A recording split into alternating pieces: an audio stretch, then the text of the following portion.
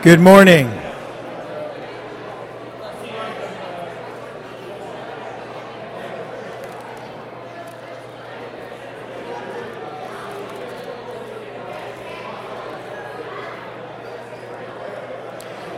Good morning. You guys can find your seats.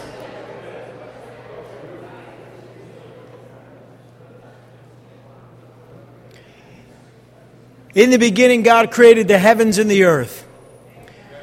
And we see in chapter 1 of the book of Genesis that God is creative.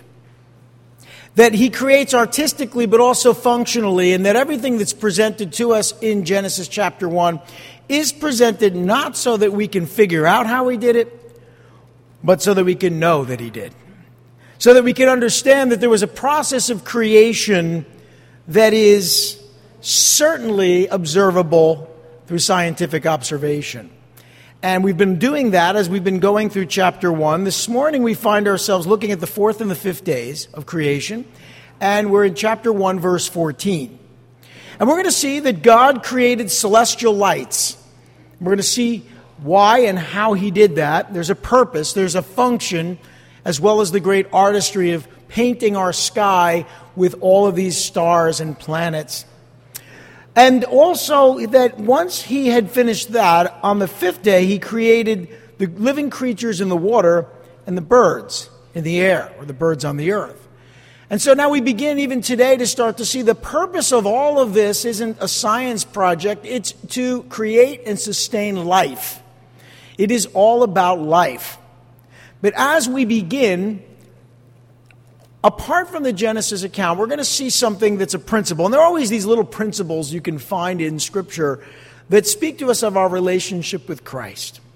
In today's Communion Sunday, we'll be receiving communion at the end of our message, but keep in mind that God placed a light, or a light giver, more appropriately described, the sun, a star. There are many, but our star is perfectly placed where it needs to be to sustain life on our planet.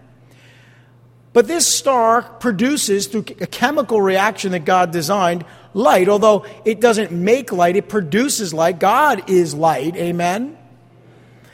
And the sun brings forth light that brings heat and all of the different energy that comes from the production of light in a star.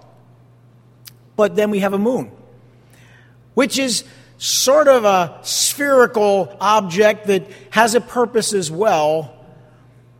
But as you've probably noticed even this week, that the moon has been very bright. But it would be incorrect to say that the moon is bright. It really just reflects the light of the sun. And yet it has been incredibly bright this week. Now understand something, the moon has no light of its own, but it brings light. And in that we see a wonderful lesson of how we are to bring light to this world. We have no light within us. God is light, but as we have God in us, we bring light to the world around us. So when you see the sun, you think of, well, as the Scripture says, He's the Son of righteousness, risen with healing in His wings. The sun is used to describe the light of God many times in poetic form and throughout the Scripture, but the moon reflects that light to the earth, and that is who we are to be.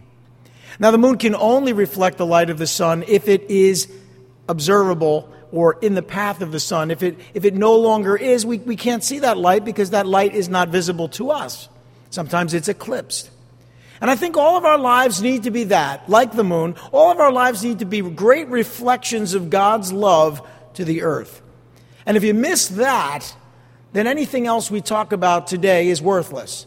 It's just an interesting conversation. It's not of any real strength or power, because at the end of the day, what Christ has done in us is what matters. Amen? Let's pray. Lord Heavenly Father, we thank You for Your word, this precious book in Your Bible, in Your Scripture, the book of Genesis, and this precious chapter in this book. These verses speak to us of Your creative genius, your ability to create out of nothing, but that it's all about life. You're creating an environment in these 7 days, or 6 and then resting on the 7th, that can sustain life. And in You is life, and we desire to have eternal life. And we need, Lord, to reflect the light that You've given to us to the darkness in this world around us. So we ask for that strength through the power of Your Spirit. Oh, Lord, we need you every hour. Every hour we need you, Lord. And today, at this time, we need you greatly. And we pray that you would speak to our hearts. We pray in Jesus' name. Amen. Well, let's read our scripture. Let's read the first section here. The fourth day, we see in verse 14, and God said, "Let there be lights in the expanse of the sky to separate the day from the night, and let them serve as signs to mark seasons and days and years. And let them be lights in the expanse of the sky to give light on the earth." And it was so, and God made two great lights, the greater light to govern the day and the lesser light to govern the night. He also made the stars. God set them in the expanse of the sky to give light on the earth and to govern the day and the night and to separate light from darkness. And God saw that it was good. And there was evening and there was morning the fourth day. Let there be celestial lights. Now, we've talked about this going back to the first day of creation in our second study, I believe, in this book. That God is light. God formed light in our universe, but he didn't create light because he is light. Light is energy, it's heat, it's so many things. It's all the invisible waves and energies that really fill our universe with life.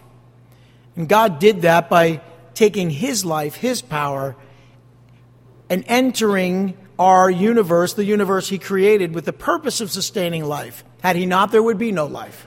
And all that God created, he created by separating the waters. Now, he started by creating the heavens and the earth, the heavens being the space, the earth the matter, all of the matter in the universe, created as, if you will, raw materials to bring about his creative processes over a period of 6 days.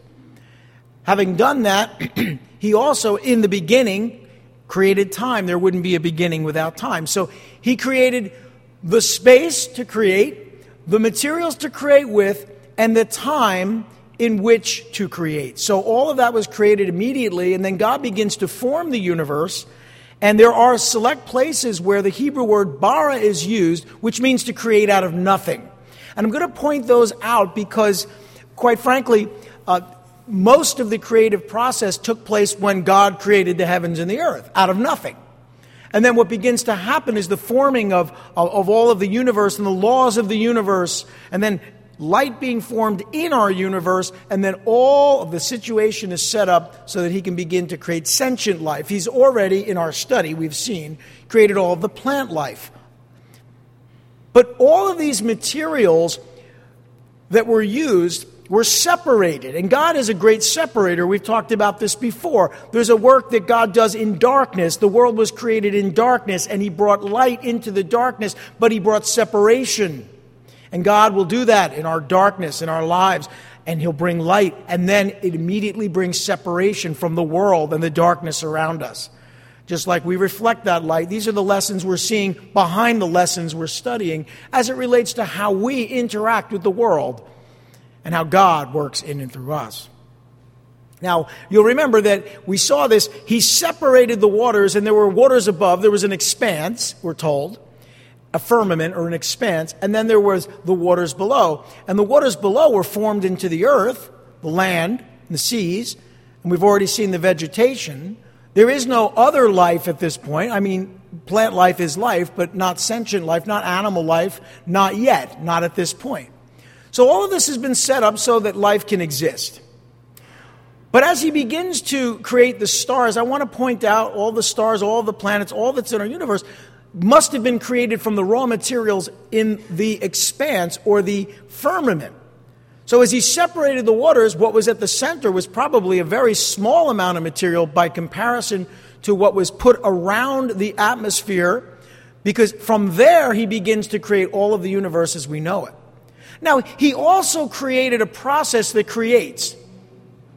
Like procreation, God creates processes that bring more creation. So we do observe in nature, in through astronomy, the birth of stars. We do observe how the universe functions like a giant engine and the lifetime of stars. But God put these engines in place. He created them, and I suspect, from the raw materials in that outer expanse. So as he begins to create all of that, even the outer expanse or the firmament of waters in the heavens is greatly reduced. As we've talked about last week, though, I believe it was last week, at some point around the time of Noah, that expanse, which has a great deal of water vapor in it, also condenses and brings about, as we say, the floodgates of heaven with the springs, the great springs of the deep in Genesis 7, and the earth is deluged or flooded and destroyed and really rebirthed through the process of the flood. So, we see a creative process that began and continues, but it starts here in verse 14 with let there be celestial lights. Now, there needed to be light givers. Think about it that way because light has already been talked about. In fact, some people get a little concerned because God said let there be light, but then he creates the sun. And so with a simplistic understanding, they think that, well, light can't exist without the sun, right? Or the stars. But no, they just produce light through a chemical reaction. Light existed before that. Light is so much more than just what the sun shows us or what these LEDs produce through science. That's just the result of a scientific process, but it's not light. These are light givers. And of course, we're light givers in that sense, following that analogy. But understand something about light. It's necessary. And it was necessary for a lot of reasons, life being one of them, but also the governing of the universe. The triune God, Elohim, spoke these celestial bodies into existence and placed them in outer space. And we observe them. And as he placed them there, he did it by his great word, by his speaking. He simply created. He doesn't need to get his hands dirty, so to speak. He just creates by thought and word, by speaking into existence the things that we read about here. But understand, while God doesn't have to do it this way, he does do it in an orderly way, following the observable laws of science, which he created, such as gravity and strong and weak nuclear forces, electromagnetism. These things are all now in place so that the creation doesn't violate those laws of physics. In fact, the laws of physics enable God to create by his word in the way that he describes here. So it's not anti-science. It's not science per se, but it's non-scientific, and yet scientific observation shows us that God didn't violate his laws when he created the heavens and the earth because he created those laws. And God never violates his word. He operates within the confines of his word. And I know what you're thinking, well, when God does something miraculous, doesn't that violate the laws of nature? Well, no, because God speaks miracles into existence constantly. And that doesn't violate his laws because God wouldn't do that. But God does do miracles each and every day. Each and every one of you who know Christ are a miracle. And that is no less a miracle than the creation of the sun and the stars. So, these bodies beyond the earth's water vapor were visible within the earth's atmosphere. We're told that. Distant stars, again, light givers, planets and moons, light reflectors. The majority of stars, planets, and moons would have been visible at night, and in a greater way than they are today because of the light pollution, which is to say the light around us makes it very difficult to see the stars. If you were to go to a very deserted place, very high up, you would see a lot more stars than you can see in the night sky in our area because we have so much surrounding light that is produced, and it really drowns out the light of the stars. It takes away from that beauty, which is unfortunate. Only the closest star, our sun, would have been visible during the day. That's the point, and we know that. Now, the rotation of the earth in proximity to the sun is what separated the day and the night. When God first created the earth, we're told there was a day and a night. That spoke of the rotation. You don't need light, and you don't need the sun to have the earth rotating and to have a 24-hour, or close to it, 24-hour day and night. So that was established already.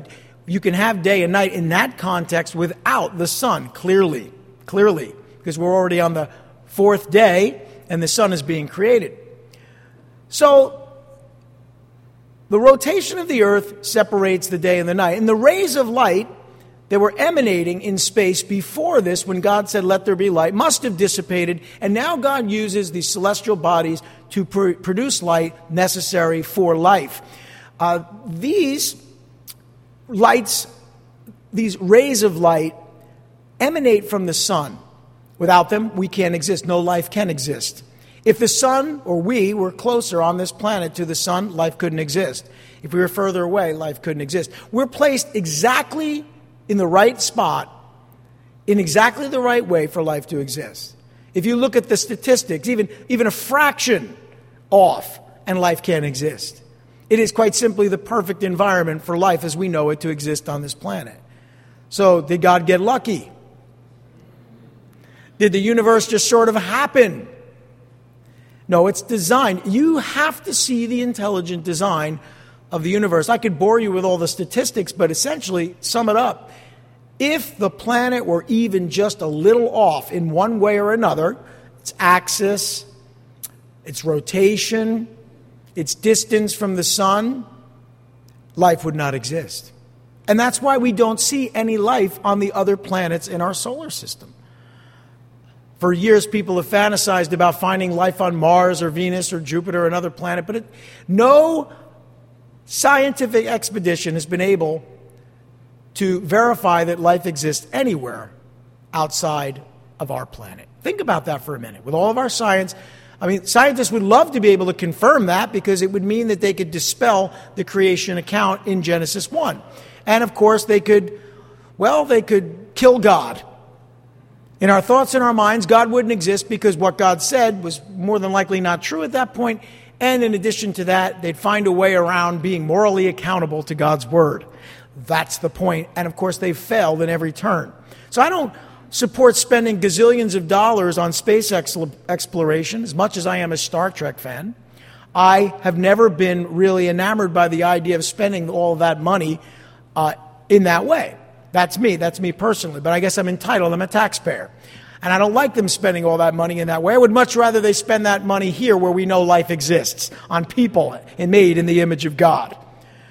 But they're not asking, so I'm not telling. So the earth, it rotated with an axial inclination which creates climatological seasons. That's a mouthful. Climatological seasons. So we have seasons, and God created the planet with seasons of sorts, maybe not as extreme as they are today, but certainly climate change is nothing new. That's the point. The orbit of the earth around the sun is what marked the seasons, the days, and the years. So it's like a giant clock. God set it up this way. There was a purpose in the rotation and in the orbit and the distance of the earth and it changing very slightly in an elliptical orbit over time for a reason. It's so that we could have seasons, days, and years. Now, there are some people that very much like summer all the time. Maybe not this summer, but summer in general. I think we're liking August a little bit more than July because so far, although we're just into August has been great. July was rough. A lot of heat.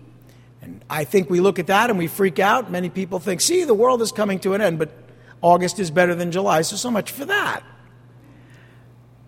But some people like the cold, and so they move north, and they live in Canada where you get like 2 minutes of summer and like a whole year of winter.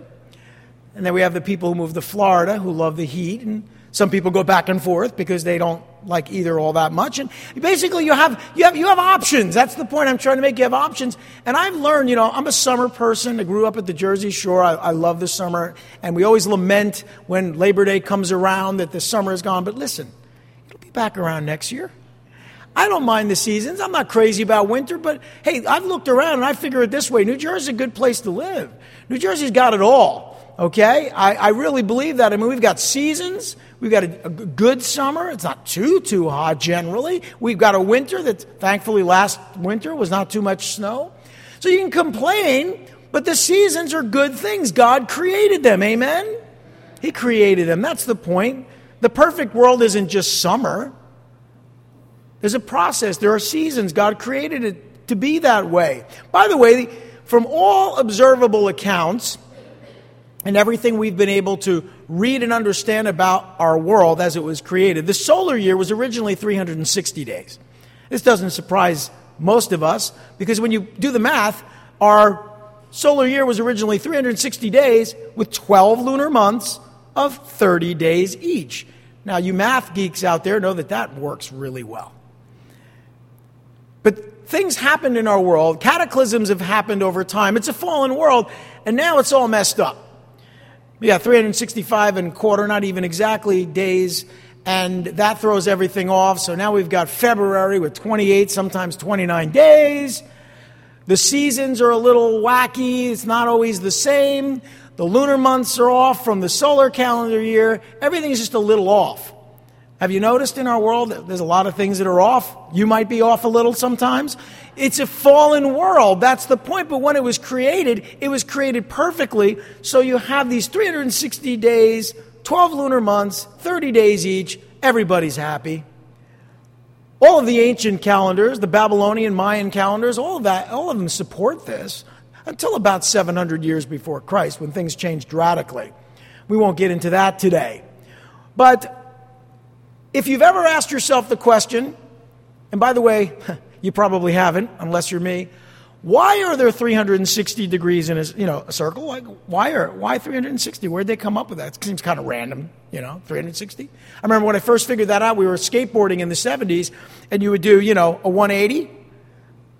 But if you could do a 360, and I didn't know why they called it a 360, but as I got older and took geometry, I realized there are 360 degrees in a circle. Where'd they come up with that idea? You see, Babylonians didn't invent it, they observed it. And so you have 360 degrees in a circle, you have 360 days in the original year, the solar year, and then everything works just wonderfully. But these celestial bodies, they were created to enable human beings to measure the time with a calendar. Very important to planting, very important to life.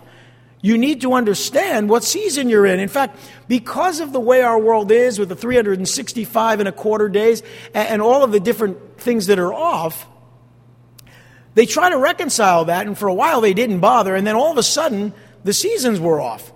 So they came up with an idea. Every 4 years, we'll add a day, in a leap year. And they did that for a couple hundred years, and all of a sudden they realized that fraction that was off, they were ending up with a little off. They weren't where they were supposed to be. So they get the Pope involved, and they come up, never really a good idea. But anyway, and they come up with an idea, okay, and let me see if I remember the rules here. It's kind of like playing some kind of video game. There are rules, and the rules work out where in a year evenly divisible by 400, I believe it is, there isn't a leap year. So there wasn't a leap year in the year 2000, even though every 4 years is a leap year. You with me? I'm not sure I am.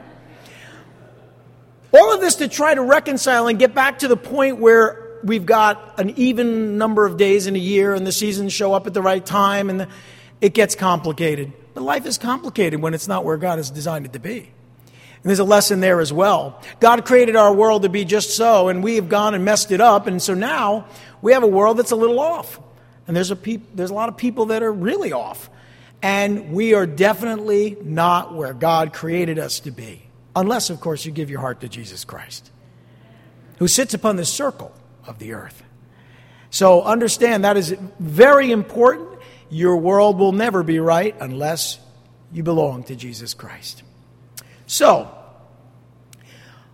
there were simply no celestial bodies within the universe until God commanded it. Again, I believe creating it out of the existing matter. Their light energy traveled across space and became visible on the earth. And this bothers a few people. And here's the reason.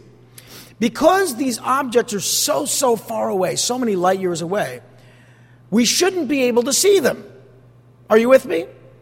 Like if the world was created when God said it was created, and what the Word says within the last 10,000 years, maybe less, then we shouldn't be able to see stars that far away. Because it takes too long for the light to get here. Now, this gets back to the chicken and the egg. How did God create the stars?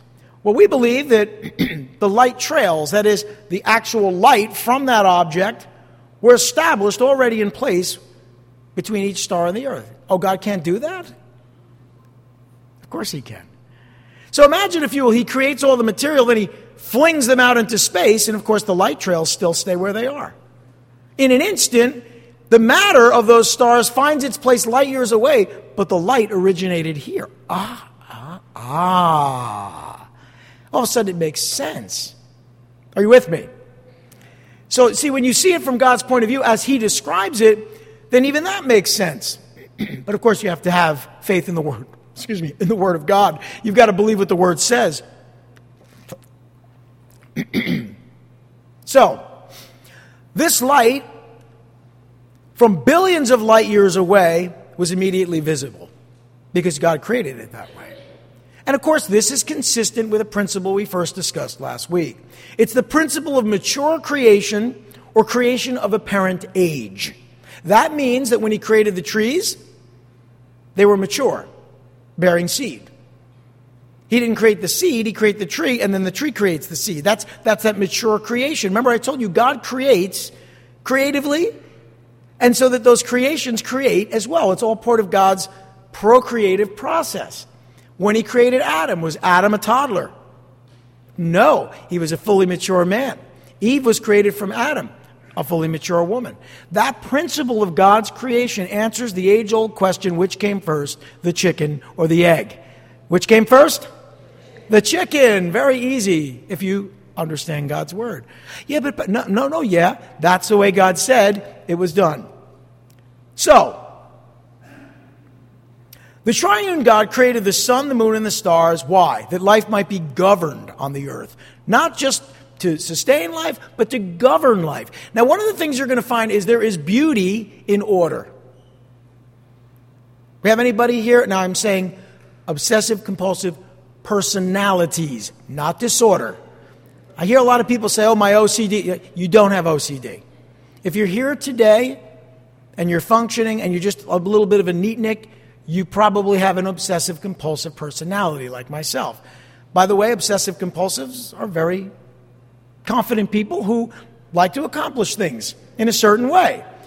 But to say you have OCD is to say you can't leave your house without flicking the light switch, 7 times, different things. So I would encourage you, there's some people in my life who have it. You don't want to say you have OCD. Maybe say, my obsessive-compulsive personality is better than saying OCD. A little point of contention on my part, but I'm being a little OCP. So, all of that to say that having a universe that is governed in order is very satisfying to people like myself. That's why I like that whole 360, 12, 30. But understand, God creates without confusion. Everything that God does is done without confusion. He's not the author of confusion. Everything's done orderly. So tell your kids to clean their room. You can say, you know what? You might want to clean your room. God loves order. Maybe they will. But here's the thing.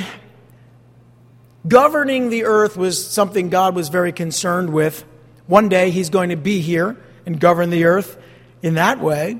But when He created it, there was a gravitational pull. We observe this in science. The gravitational pull of the sun, which is the greater light, it governs the earth's orbit. You know this, right? It governs the earth's orbit.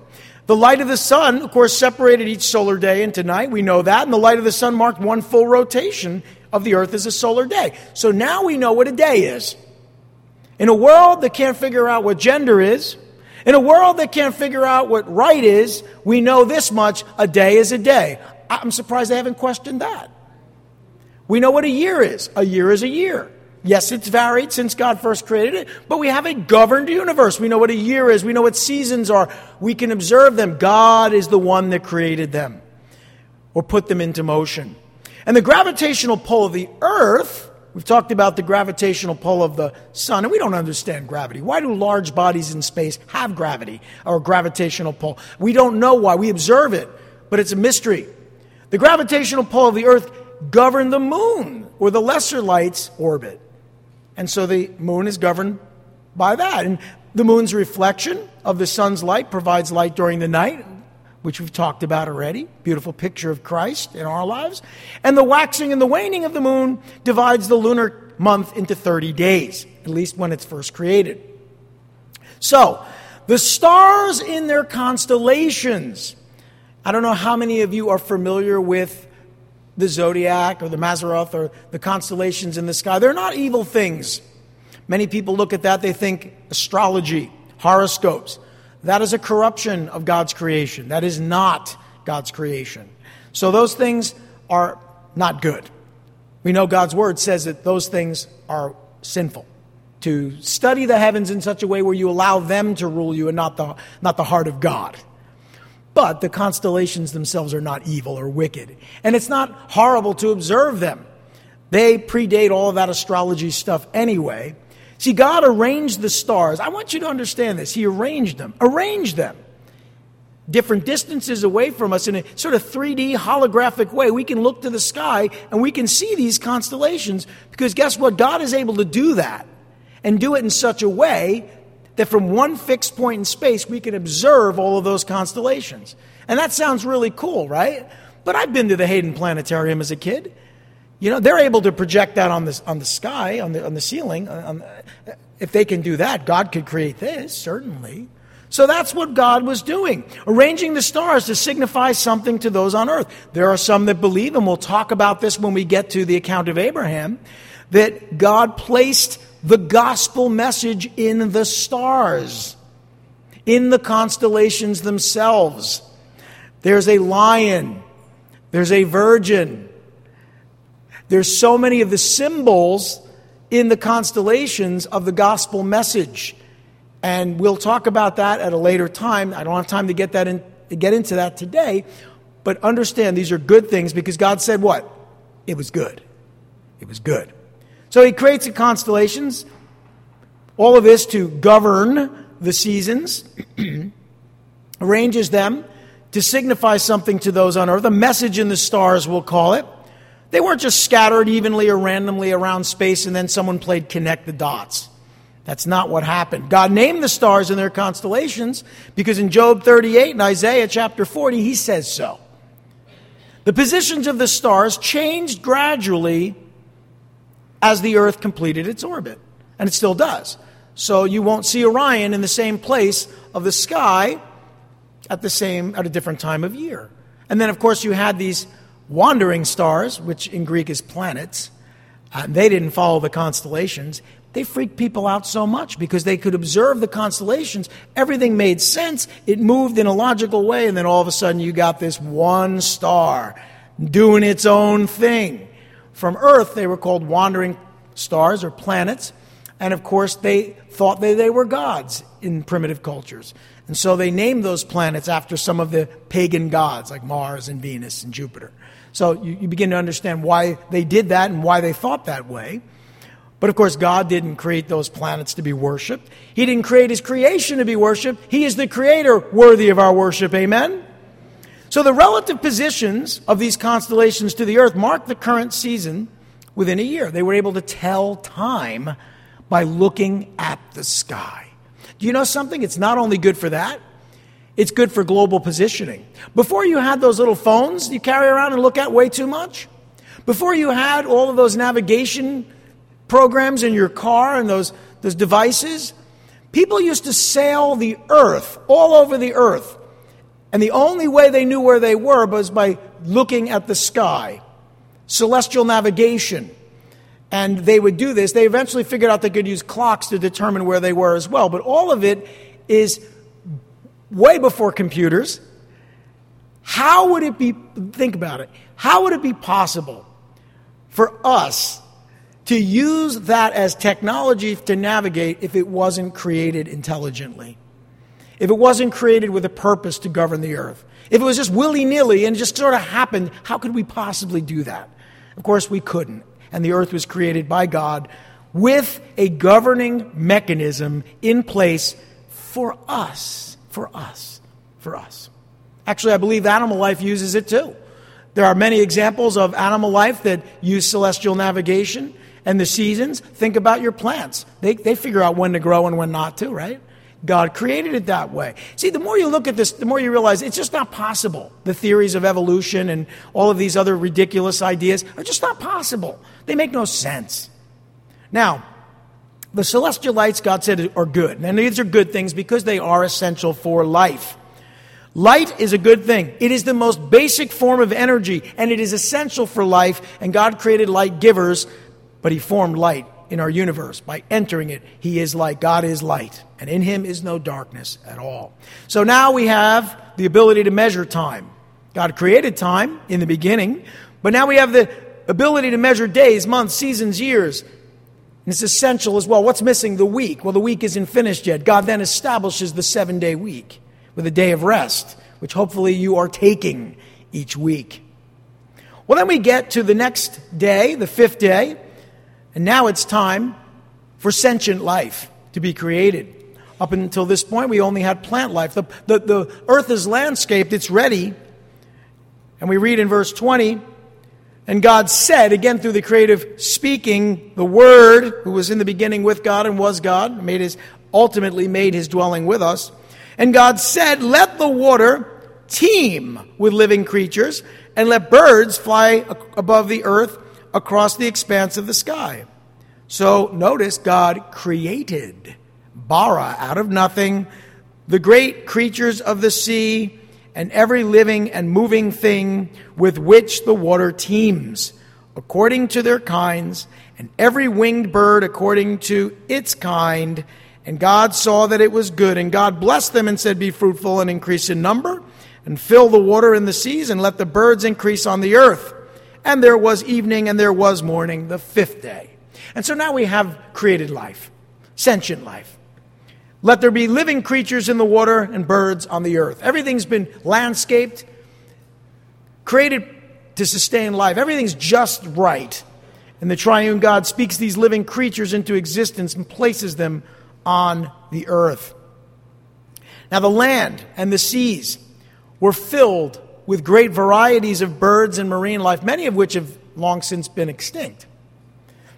But at this time, all life in the sea and all bird life, which are different forms of life, as different from us as we are from them, the land and the seas filled. The earth was created, again, to support an ecosystem of plant and animal life, which we have destroyed through our pollution and the lack of conservation and not really taking good care of God's blessing, the planet Earth. It's not a God. It's God's blessing, the planet.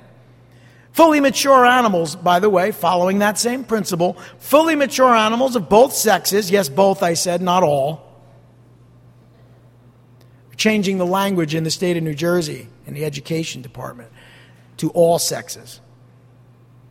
Imagine that. What kind of world are we living in? Fully mature animals of both sexes were then placed in the waters. Fully mature birds of both sexes were then placed on the earth. And this is consistent with that principle of mature creation or creation of apparent age, which we've already talked about. So there was simply no animal life on the earth until God said so, until God commanded it. Contrary to evolutionary theory, marine life was created simultaneously with the birds. Evolutionary theory puts those things in very different places in a process. They believe marine life started, and then many gazillions of years later you had bird life, and they even try to tell us that birds came from reptiles. So that's not going to work. That's not how God creates. God creates in order, not in chaos. Amen? So this included the fish, the marine organisms, marine reptiles. All of these were created. And the triune God created these living creatures. Why? That life might be established on the earth. All of this creation points to life. It's always about life. See, we've got it wrong. We think we're the parasite in our world today. The woke green movement would suggest that, if we just didn't exist, this planet would be just fine. Finally, the earth would be saved if we just exterminated all the people. The poor animals, the poor plants, we're the problem. Really? We're made in the image of God. When God came to earth, He took on human flesh. I hate to say it this way, but it really is all about us. It is. God so loved the world that He gave His only begotten Son, that whosoever should believe in Him should not perish but have everlasting life. The planet is incidental. God said, heaven and earth will pass away, but my word will not pass away. We're eternal. It's about us. All of this. So if you hear people saying, oh, the planet, we have dominion. God has given us dominion. The planet is ours to do with what we should be doing, maybe we're not doing, but to do with as God intended. These things are subservient to us. That doesn't mean we should be polluting. It doesn't mean we shouldn't conserve rainforests because we're only hurting ourselves. But it's our planet because God gave it to us. And I don't serve the planet. I don't worship the planet. I love this planet. I love all of God's creation. It's a gift. We should take care of it. But I'm not going to start worshiping something that someone has given us. Very different way of thinking. So please understand, I'm not trying to pick on anybody, but I don't worship Mother Earth. I worship Father God. So, God created fully mature animals. Both sexes, the ability to reproduce. Again, creation, procreation. God's design of each animal guaranteed their ability to reproduce, and each living creature was created, as it says, according to its kind. That's a phrase that shows up, I think, 9 times in this section. They were programmed for reproduction through their genetic code, an intelligent language, really a programming language. We observe. We have gotten so advanced that we've broken down the human genome. We know the code. We can look at our code. Think about that for a minute, how cool that is. I think that's awesome. They broke the code. Ain't nobody creating out of nothing. But we broke the code. We can look at your code and say, you guys are pretty close in code. Ancestry.com, right? So you know what? You're pretty close. The code tells us, and the language is the same in a frog, but it's so different. The code allows God's creation to continue to create, but He's the creator who created out of nothing. All of this information is stored in the complex DNA molecule. The system allows for wide variation, horizontal variation within its kind. That's why we all don't look the same. That's why a Pekingese and a Doberman are of the same kind, yet couldn't be more different. You know, someone moves in with a poodle, it's one thing. Someone moves in next door with a pit bull, you have issues. They're very different dogs, but they're all dogs. Never seen a dog give birth to a cat, have you? Not going to happen. There's never a vertical evolution from one kind to another. It's always horizontal variation. Now, variation is not evolution. And mutation happens sometimes. It's actually an error in the code most of the time. Sometimes it's a variance, but oftentimes it's an error in the code. So the modern equivalent of kind, probably a little broader than what we call species, but it's the same idea. You have those animal kingdoms. You ever seen that chart, you know, the branches of life, and you'll see the birds and the marine life and mammals and primates and, you know, human beings and all that.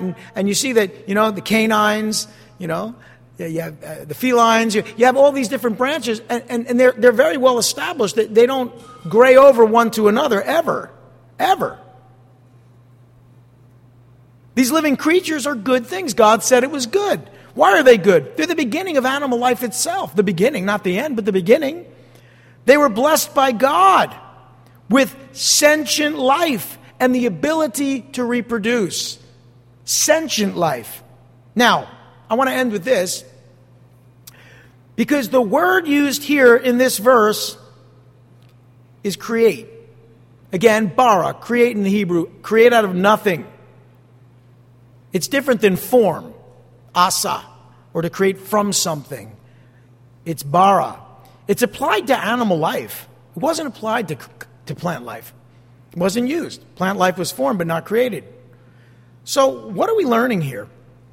Listen, plants are highly complex replicating chemical systems, just like animals, but there's something different about a plant. There's something different about a plant than an animal. Animals possess another entity that plants do not have, sentience or consciousness. So when God created animal life, He not only took the existing materials and formed them, He breathed into them a form of life that is of a lesser degree than we experience, but still sentient, conscious life. And so that's why the word bara is used there, because that spirit, if you will, if I can use that term, that soul, that consciousness that is in an animal was breathed into them. Unlike plants. Plants are very different. And you'll see that creative process ultimately when man is created. He's made a living soul because God breathes into him the Ruach Elohim, the breath of life. So it's that creative process that I think is referred to here when the word bara is used. They were commanded, these animals, by God, that is, programmed, commanded by God to reproduce and increase their numbers, which they certainly do. One of the things that I've observed over time in my neighborhood, and I've done some research on this, because a couple of years ago we were overrun with rodents. It was right about the time of COVID. That may have had something to do with it in that people weren't as active. What was happening is our cars sat in the driveway, so you'd check your engine, and you'd go in there and there'd be a family of mice living in your engine. It happened to a lot of people because we weren't using the cars enough. So we're overrun by rodents like mice, field mice, chipmunks, squirrels. And I thought to myself, they were digging around the house. It was getting out of control. And I'm like, this is like a plague. So I did some research and I found out, basically, the wisdom that I received in my research was, wait. God's got an ecosystem and it will work. The predators will figure it out, and they'll be there soon. So I'm out on my lawn, and I saw the very beginning of what I called the chipmunk apocalypse. A bird of prey, not sure if it was a hawk, I'm not sure what it was, came down, grabbed the chipmunk, and flew away. And over the next couple of months, the foxes in our neighborhood were wandering during the daytime with squirrels in their mouths. It was insane. All of a sudden, there were no rodents. They hunted them, not to extinction, because they're programmed to realize if we do that, then we've got nothing to eat. I found out that God designed these predators to hunt their prey nearly to the point of extinction, but not completely. Then they move on to another geographic area. How do they know how to do this? God programmed them. So they go to another neighborhood, and they hunt that. It's like a farmer that rotates his crops. They got this figured out. And so we saw foxes. We saw the birds of prey. I remember, I guess it was back like 2016, 17 maybe. We started to see more and more of these, and it was incredible. Very shortly after that, I didn't see any chipmunks. They used to wake me up in the morning. I don't hear them anymore. Not after the chipmunk apocalypse. So, what does that tell me? God's in control. By the way, I've seen a few more chipmunks. I'm suspecting we're in that rotation now where they're letting them build up in population. It's a cycle. God designed it. And it's so cool. I love this. I really do. I love science. I love biology. I love zoology. I love all these sciences. But they just observe what God has done. I'm going to ask the worship team to come up. We're going to prepare our hearts to receive communion. All of this science is very interesting, but it's of no value if we don't go back to what we opened with. The light of Christ in our lives, for he created all of this to sustain life so that we could be alive, so that we could receive eternal life. So if you know all these things and you appreciate God's creation, bravo, I do too. But you'll still die in your trespasses and in your sins if you don't have a relationship with Jesus Christ, the one who created all things for us. To as many as received them, to those that believed on his name, he gave them the right to be called the children of God. Are you a child of God? I was up at Inspire Sports Camps last week of camp, visiting Kurt and his team, and that was on Thursday. And while I was there, I was very fortunate to hear a very good guest speaker, one of the New York Giants who was involved in 2 Super Bowls, had 2 Super Bowl rings. Interesting gentleman, very inspiring, very encouraging. And he was asking the young people, most from the inner city, who are you? He asked them that question a lot. It was part of his speech, part of his encouragement, his teaching. Who are you? Do you know who you are? And the kids, of course, are like, my name is Felix, my name is Kevin. No. Who are you? Have you answered that question for yourself? I'm not going to answer it for you. You should be able to answer that question. Think long and hard about what it means and who you are. Who has God created you to be? We have an opportunity to receive communion. As we do, it's an opportunity for us to figure it out, the answer to that question. You should be able to see the answer to that question in the elements we receive today. Who are you? You're a child of God. Let's pray. Lord Heavenly Father, we thank you for your gospel message, written in the stars, written in our very DNA. All that we have, we know that you created. You told us how, in the sense that you told us how you did it. You showed us in your word, in these verses, the creative process in such a way that we can believe and know it's true. But Lord, faith comes by hearing the word of God. Your word tells us of the importance of remembering you in all these things, whether it's creation or the Gospels or end times prophecy.